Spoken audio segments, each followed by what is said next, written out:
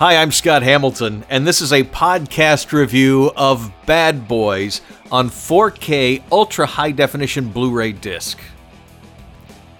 I used to defend this movie a lot. Bad Boys came out in 1995. It is now 25 years old, and at the time, it was a gritty, hard-hitting, police procedural kind of movie that was the exact kind of movie I liked back in the mid-90s.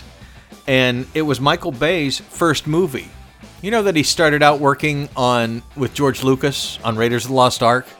He was filing the storyboards for that movie and thought it was going to be terrible, but when he saw it in the theater, he was blown away by how good it was, and that's why he became a director. And he went to college, he finished college, he directed commercials, won awards for commercials like Got Milk. Yep, that was Michael Bay. And then his first movie that Jerry Bruckheimer Productions, with Simpson Bruckheimer, gave him the money, $19 million, to make Bad Boys. Martin Lawrence was a big star at the time. Will Smith was just starting his career. The movie doesn't completely work by today's standards, but it's not bad, and it's one of Michael Bay's better movies.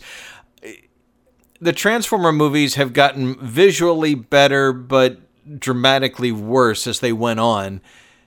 I really like Michael Bay's The Rock. That was his second movie, which I think still holds up today. The Island, which was a pretty intelligent little sci-fi movie. Pain and Gain, which a lot of people didn't see, but it's a really good movie. And 13 Hours. That his style really fit that movie. But other than that, most Michael Bay movies are highly criticized. And I'll be honest, I tried to watch Six Underground over the weekend and didn't get 20 minutes into it. I'm going to rewatch it. I will watch the movie. I hear the second hour is better, but flashbacks upon quick edits. It's not that I had a hard time keeping up. It was just like, can I get to a movie here? This feels like a TV commercial montage. But anyway. Rewatching Bad Boys in 4K, this was one of Sony Films' movies they took the most care of over the years. It came out on DVD. When it came out on Blu-ray, it was 4K mastered. It was one of the first 4K mastered, and they even put out a high-res Blu-ray version of this. I mean, they've really taken great care of this movie. And on the new 4K disc, it looks great, but it also feels like a movie out of time. It feels like it should have been a late 70s, early 80s kind of movie. That's the storyline and such. It's a little long for what it is. With some trimming, it would have been a bit more exciting if they had compacted some of the... Well, just not all the jokes work now. And Martin Lawrence is the star of the movie. Most people don't remember it. They think of it as a Will Smith movie, but Martin Lawrence got top billing, and it's his movie that his partner is Will Smith. And so some of the jokes fall flat by today's standard. 25 years later, they don't hold up. They didn't show all the best parts of Miami. Considering what we've seen in the second movie and the upcoming third movie, the whole film looks kind of dark. Believe me, the 4K looks incredible. It's the best it's ever looked, but it still looks like an older film. It just feels like an older film. And the whole going back and forth with Martin Lawrence and his wife and family, they could have trimmed a lot of that because it's not that funny by today's standards, and just stuck to the police movie with a little bit of that for comedic, release, I guess, if you will, because it was dark and gritty for the time. The murders were pretty tough. It was pretty violent. But again, in the days of John Wick and Deadpool, it's not that gritty a movie anymore.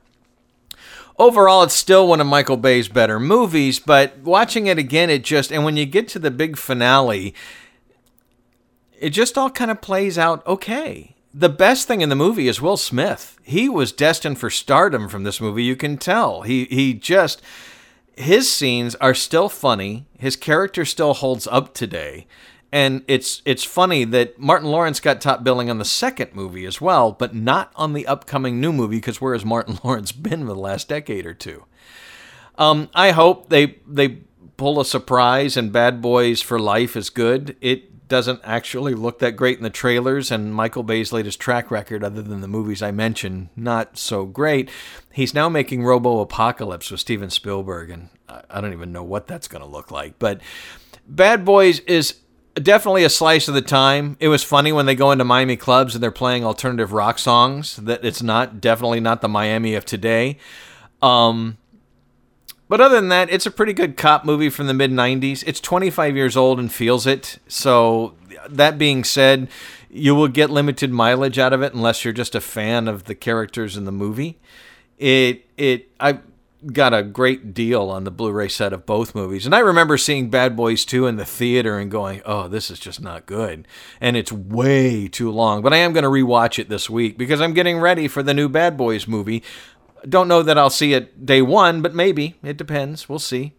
Sorry about the but this is a movie that I defended for a long time as a good Michael Bay movie, and it just doesn't quite hold up. It was entertaining.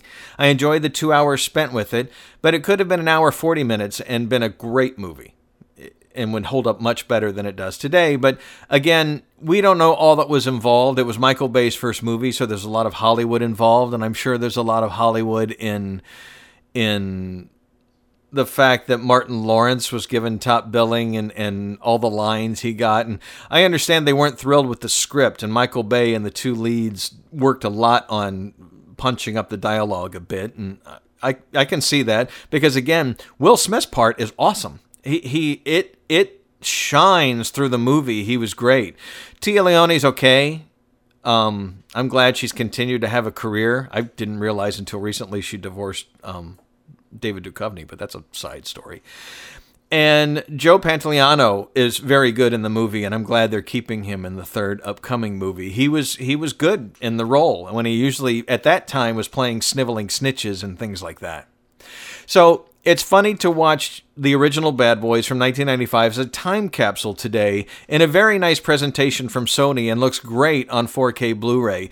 Without HDR, the movie's kind of dim looking. But with HDR, the colors really pop. The Miami neon really, his Porsche 911 looks great in 4K. The final scenes that were in broad daylight at the Opa-locka airport, right down here. I mean, Michael Bay still lives in Miami. And so hopefully in the new movie, they shut down a lot of streets. I hope we get to see Miami in better light than was shown in this movie. But again, it was filmed for $19 million, which at the time was a lot of money, but it went on to gross $141 million and spawn the next two movies. And like I said, I hope the upcoming movie does a lot to revitalize Will Smith's career after Gemini Man tarnished it just a hair, but that's another review for another time. So Bad Boys on 4K, it's worth picking up if you're a fan of the movie. I wouldn't run right out and just jump on it, but it is a solid native 4K transfer. It's the best the movie has ever looked. It's got a Dolby Atmos soundtrack that won't win any awards, but was good for the time. As state-of-the-art as the presentation is, the movie feels incredibly dated 25 years later, where some movies from that time don't. Some movies hold up, but this one does feel dated, but it was entertaining. So if you're a fan, pick it up in 4K. I'm Scott Hamilton. I'm Rockfile. My website is therockfile.com. Please subscribe to the podcast, check out the Patreon page, and thank you oh so much for listening.